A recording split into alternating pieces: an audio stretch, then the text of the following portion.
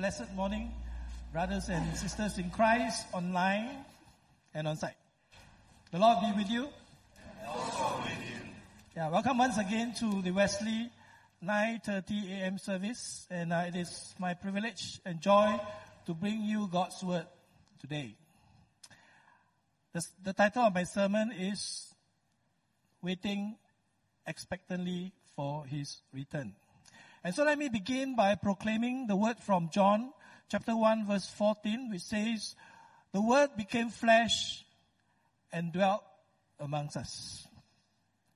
Don't these words just ring in your ears and resonate in your heart?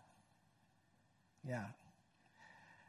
This great proclamation assures us that God, our Father, came into human history through the incarnation of His Son, Jesus Christ, more than 2,000 years ago. The season of Advent begins today till the Sunday before Christmas. Advent is a season of waiting, as we have been reminded, as it cultivates our awareness of God's actions, remembering what He has done for us in the past, walking with Him in the present, and trusting in Him for the future. The word Advent is derived from the Latin word Adventus, which means coming or arrival. Advent therefore proclaims the coming of Jesus, whose birth we celebrate every year at Christmas. We are reminded daily of Him who comes to us in word and spirit, and who will return in final victory for us. Amen. Amen indeed. So in Advent, we heighten our anticipation of the ultimate fulfillment of the Old Testament promises, when the wolf will lie down with the lamb, death will be swallowed up, and every tear will be wiped away. In this way, Advent reminds us of the larger story of God's redemptive plan, giving us hope, especially during these uncertain times of wars, pain, and suffering. In Advent, we are also awakened to the prophecies of Jesus' coming, as proclaimed to us during the 4 Sundays before Christmas. Mary, the mother of Jesus, treasured and pondered the angel's prophecy told to the shepherds of baby Jesus, who had come as a Christ to save the world. And therefore, brothers and sisters in Christ, we too must treasure and ponder in our hearts the prophecies of the Lord's return as our sovereign King to judge the world. In fact, the second coming of Jesus is mentioned 318 times in the New Testament by every NT writer. It was the consuming interest of the church during its first 300 years of existence, which is the most evangelistic period in church history. Even now, more than 2,000 years later, friends, we are reminded that we should be waiting expectantly for His return. Are you? We will read the first 4 verses of this passage and the remaining verses during the sermon. Verse 24. But in those days, after that tribulation, the sun will be darkened and the moon will not give its light, and the stars will be falling from heaven, and the powers in the heavens will be shaken. And then they will see the Son of Man coming in clouds with great power and glory. And then He will send out the angels and gather His elect from the 4 winds, from the ends of the earth to the ends of heaven. This is the word of God. Mark chapter 13 is commonly called the Olivet Discourse because Jesus taught it as He sat on the Mount of Olives opposite the temple in Jerusalem.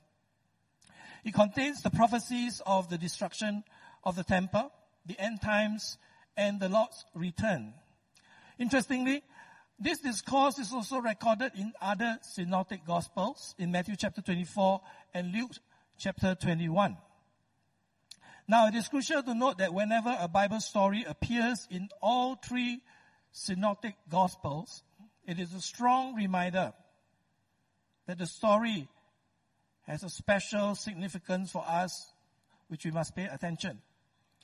He who has ears to hear, let him hear, says the Lord. Jesus gave this discourse after one of the disciples said to him of the temple, "Look, teacher, what wonderful stones and what wonderful buildings." And then our Lord responded by predicting the destruction of the temple. Once away from the crowds, Peter, James, John, and David and Andrew asked Jesus privately, "Tell us, Lord, when will these things be, and what will be the sign of your coming and of the end of the age?" These questions revealed the misunderstanding the disciples had of Jesus' prophecy of the temple's destruction.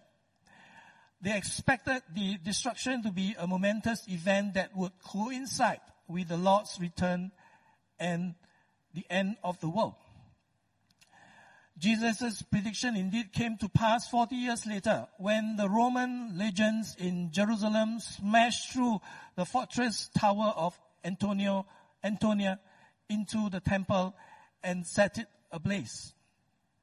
According to Josephus, the Roman Jewish historian, a Roman soldier took a torch and threw it against the beautiful hanging wall tapestries in the garden, in the temple.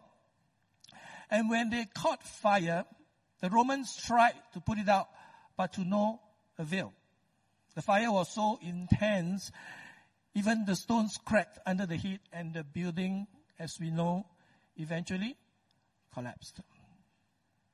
However, the end of the world is not yet, as we are still waiting for the Lord's glorious appearing. "Watch out that no one deceives you," says Jesus. Jesus foresaw the false Messiah, and prophets would take advantage of the news of wars and natural catastrophes happening around the world and try to deceive everyone, especially Christians like you and I. Friends, it's so natural for us to think that the end has arrived when we hear of these things. Yeah, the wars and the earthquakes and things happening in the Middle East.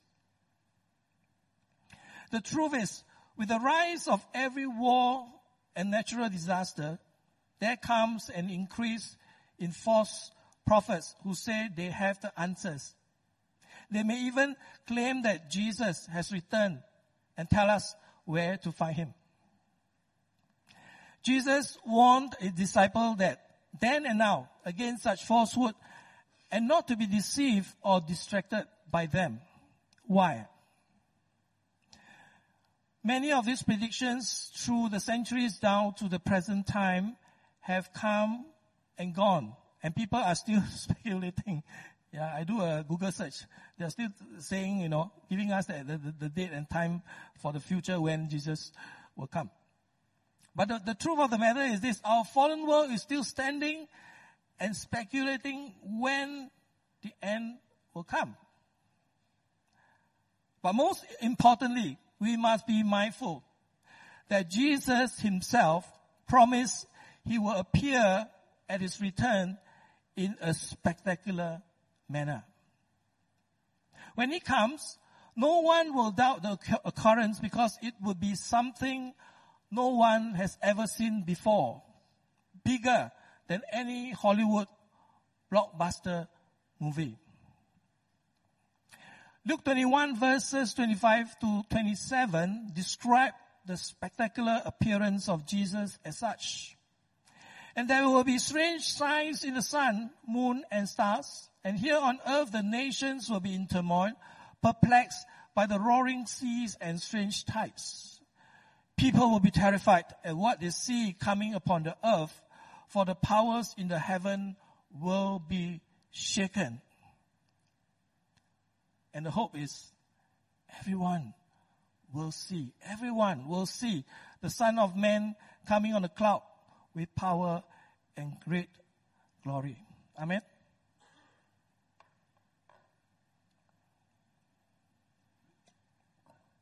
And so with the appearance of signs in the heavens and the worldwide chaos on earth, rest assured, we will certainly not miss the glorious appearing of Jesus when he returns. And so I believe it will truly be an experience that will blow our minds. And so friends, are you eagerly anticipating seeing Jesus coming in the clouds very soon? Have you been waiting expectantly to see him face to face? How does the prospect of his impending return help you, especially in your time of need?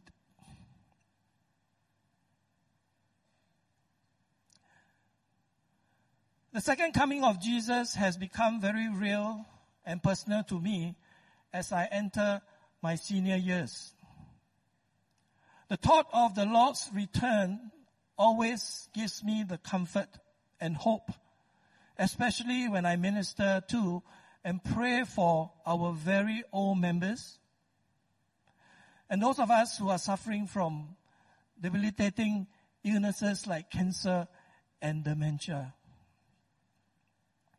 The scripture tells us our earthly bodies are planted in the ground when we die, but they will be raised to live forever. Our bodies are buried in brokenness, but they will be raised in glory. They are buried in weakness, but they will be raised in strength. They are buried as natural human bodies, but they will be raised as spiritual bodies. I'm reminded with hope that as Jesus, our Lord, glorious appearing, our bodies will be transformed to that of our resurrected Lord. In other words, at his return, we can be certain we will be given a new body that is free from all diseases. It would be imperishable, perfect, and last forever. Are you still with me? Yeah, if you are with me, can I hear an amen? Thank you so much. Yeah, I was wondering, everybody looking at me.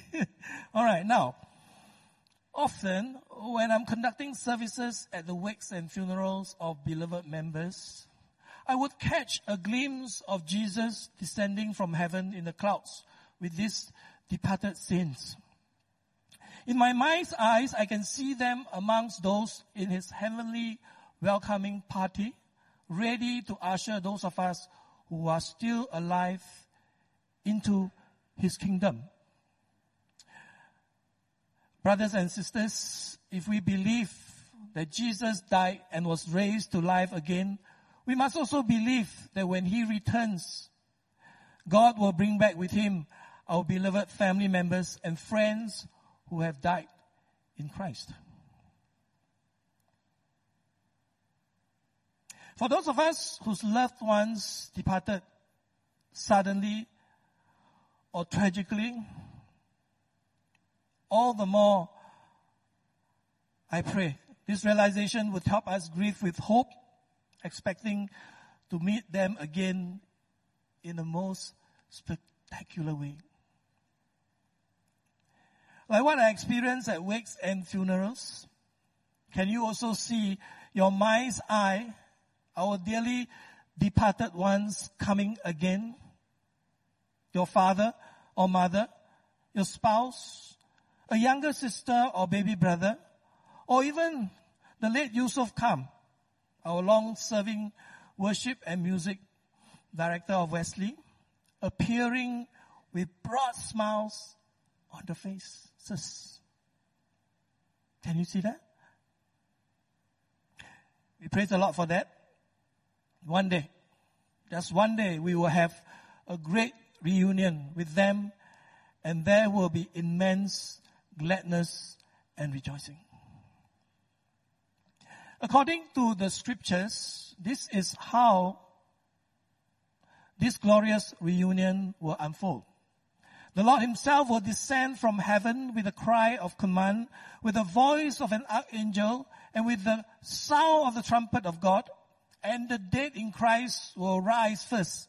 Then we who are alive, who are left, will be caught up together with them in the clouds to meet the Lord in the air, and so we will always be with the Lord. Yes. When the Lord returns, we will all be together again with Him forever. Among the many faithful servants of God who have passed on to glory recently this year, whom I eagerly await to meet again, I would like to pay tribute to two. Both were honorary stewards who served Wesley passionately in various capacities into their senior years. And through their lives, they modeled for us the right spiritual posture while waiting expectantly for the Lord's return. Mrs.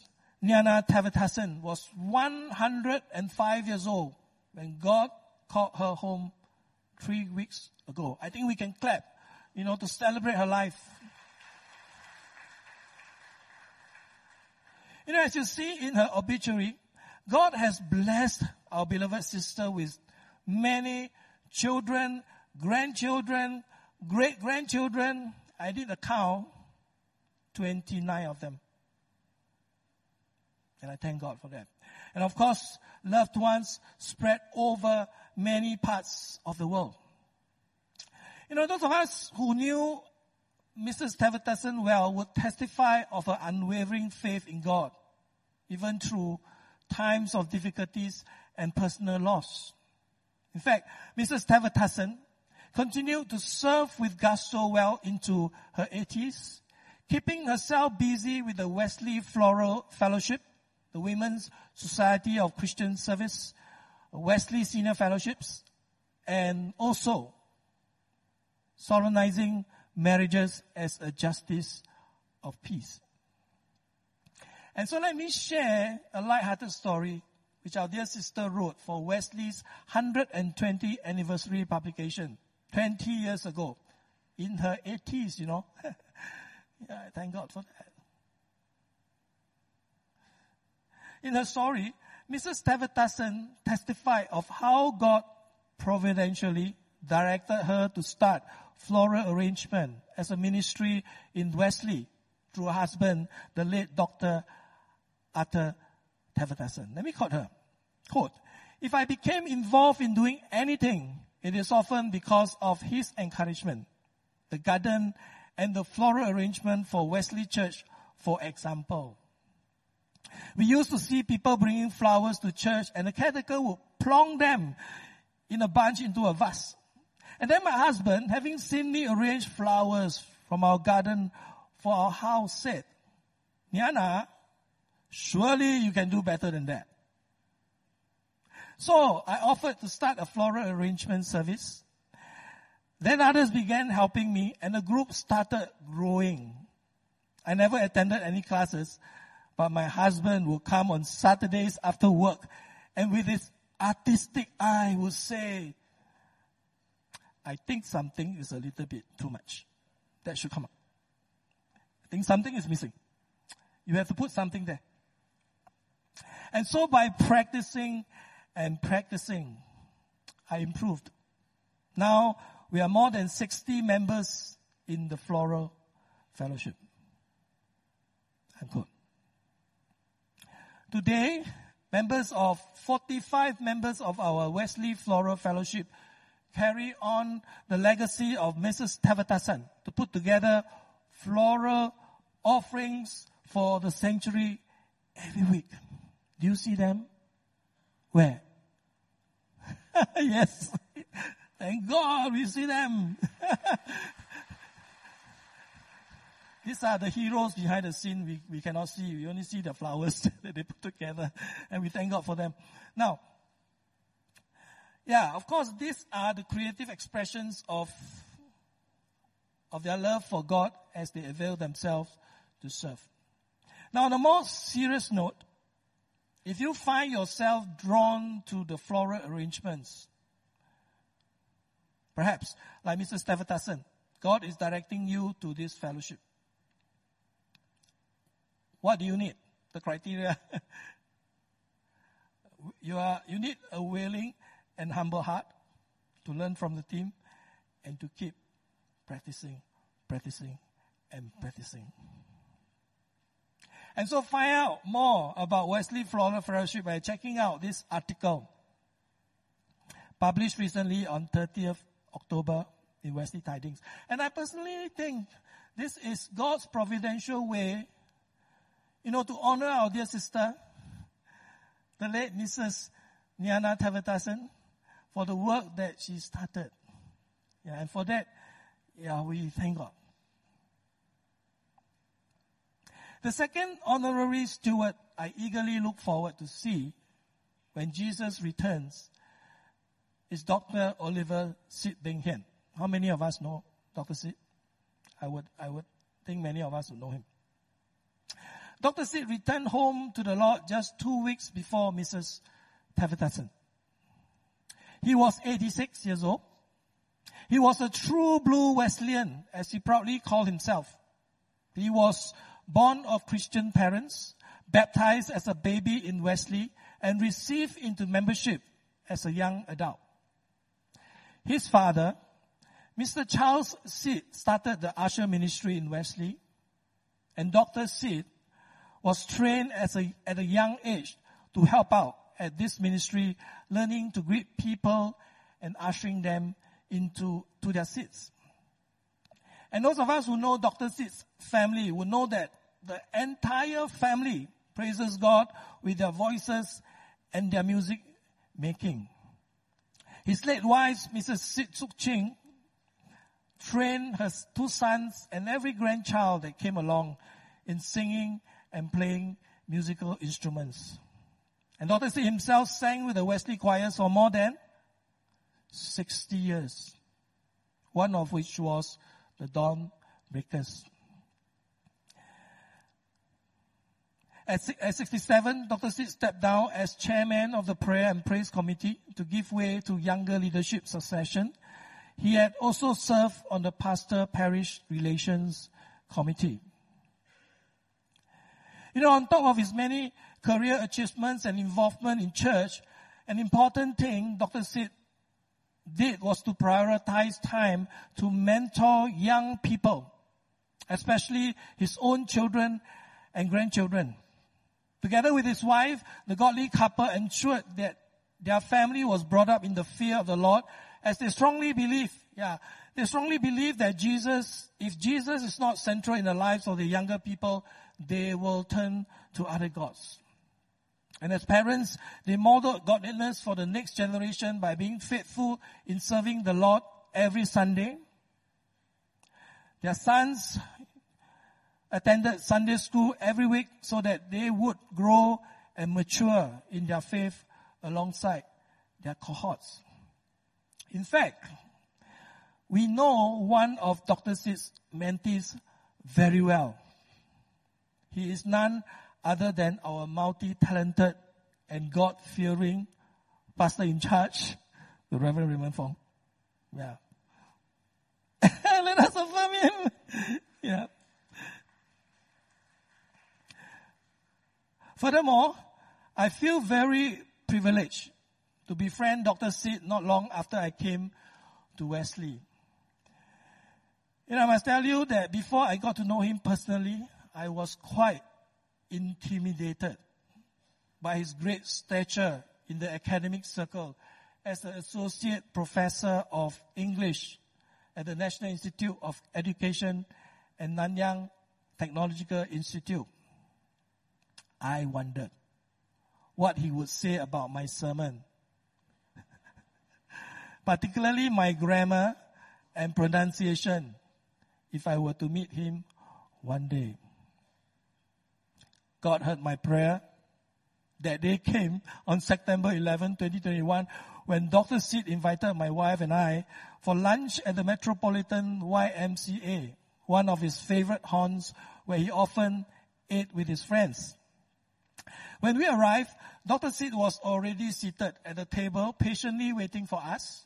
He asked us to call him Oliver. When I asked, Dr. Sid, how should I address you? We quickly warmed up to him as he was very forthcoming in sharing his life, especially on how the Holy Spirit touched him and empowered him for ministry. He listened intently to us when it was our turn to share. Our conversation was edifying. The food was delicious, especially the curry fish head, which was the signature dish of the cafe, and the fellowship was warm. Before we knew it, it was time to leave, and I was relieved that my newfound friend, the English professor, did not critique any of my sermons that day. Instead, he shared his life journey and he presented us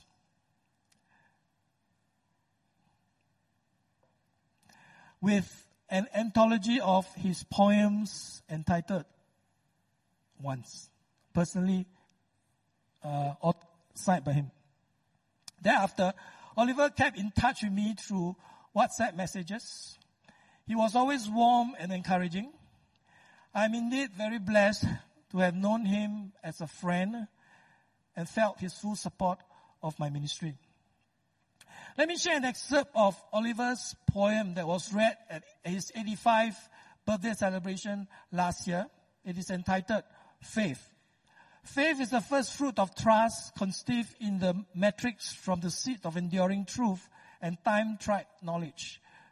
Faith is the hand clasp of a child stumbling along a murky alley. Faith is a father at the terminal waving off a child as she flies into strange land. May the Father increase the measure of our faith as we step each day into the dark valley of uncertainty. Amen. Also, as the words of the poem linger in our mind, we are reminded to wait expectantly with faith for our Lord's return and eagerly long to see our loved ones again. Then, we may also ask the same questions the disciples asked of Jesus. What will be the sign of your coming and of the end of the age? Isn't it true? Many of us are still asking that. Jesus, my friends, will not want us to be caught up in the prophecy of the future, that we neglect the responsibilities of the present. And therefore, he concluded the Olivet discourse with two parables. The first parable of the fig tree emphasizes the knowledge that his coming is near. The second parable stresses the uncertainty of the time of his return. And therefore, let me just read three verses of the last few verses. 32 says, but considering that day or that hour, no one knows, not even the angels in heaven, nor the Son, but only the Father. Verse 35, therefore, stay awake, for you do not know when the master of the house will come, in the evening or at midnight, or when the rooster crows or in the morning, lest he come suddenly and find you asleep. Most of the trees in the part of the world where Jesus lived are evergreen. They do not change dramatically with the seasons, but remain green throughout the year. For example, the olive tree. However, the fig is deciduous. That is, it sheds its leaves when the weather turns chilly. In spring, the fig is one of the slowest to put out new shoots. So much so that its blossoming signals the coming of summer. In Mark chapter 11, we read about Jesus cursing a fig tree and giving the disciples a lesson about the power of faith through its instantaneous withering. The fig tree in this parable, however, does not wither, but blossoms. And what does it mean? It heralds a sign of hope.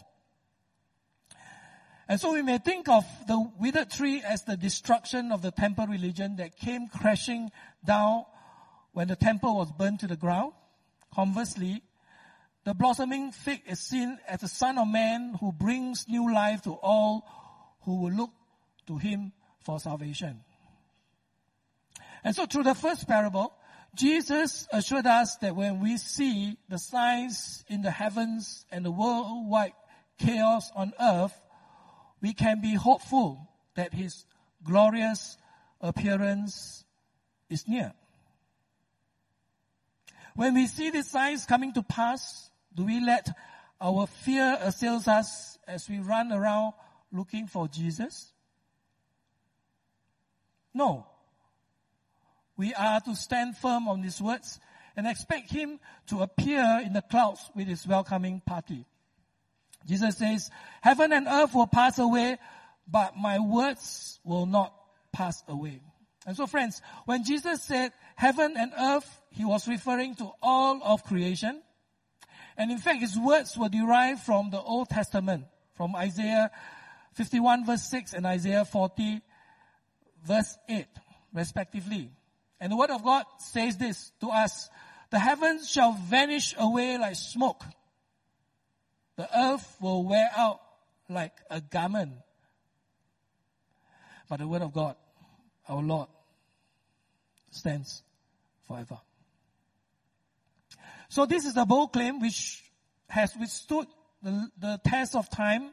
Kingdoms have risen and wane. Tyrants have come and gone. Many have tried everything in their power to eliminate Christianity. But guess what? People from all walks of life and nations still look to Jesus as Lord. This is the assurance that we can always trust what Jesus tells us. Be on guard. Keep awake, lest he comes suddenly and find you asleep. Through the second parable, Jesus reiterated that no one really knows when he will return. Not the angels in heaven, nor himself. Only the Father knows. And so friends, if the day and time of his return is unknown, then trust what Jesus said. Yeah, his words never pass away. No one of us, can expect a warning of his arrival. And what then do we do? It's really to be watchful and be prepared at all time. Are you? Let me end with the following questions for our reflection as we do that. If Christ should come today, and it may be that he will, would the thing that I'll be doing set the Master's heart athrill? If Christ should come today and find that I had not told one soul about my heavenly friend, whose blessings all my way attend, what would he say? If Christ should come today, would he find me loyal, true, in my place, with my influence, doing what he would have me do? If Christ should come today, if he came just at 11, would he find me in his service singing praises unto heaven? And so even as you contemplate this poem, which is in our sermon questions note, I do think about, what the invitation that earlier on that the church have for us with regards to the, signing up for the Strangely Warm retreat, with regards to the church that continue, the things that the church continue to do. And don't hesitate. Respond accordingly. Let us pray. Eternal God, You taught us that night is far spent and the day is at hand. Keep us awake and alert, watching for your kingdom, and make us strong in faith. Be diligent in the tasks you have called us to do, so that if Christ should come today with power and glory to judge the earth, we may joyfully give you praise, who lives and reigns with you and the Holy Spirit, one God, now and forever. Amen.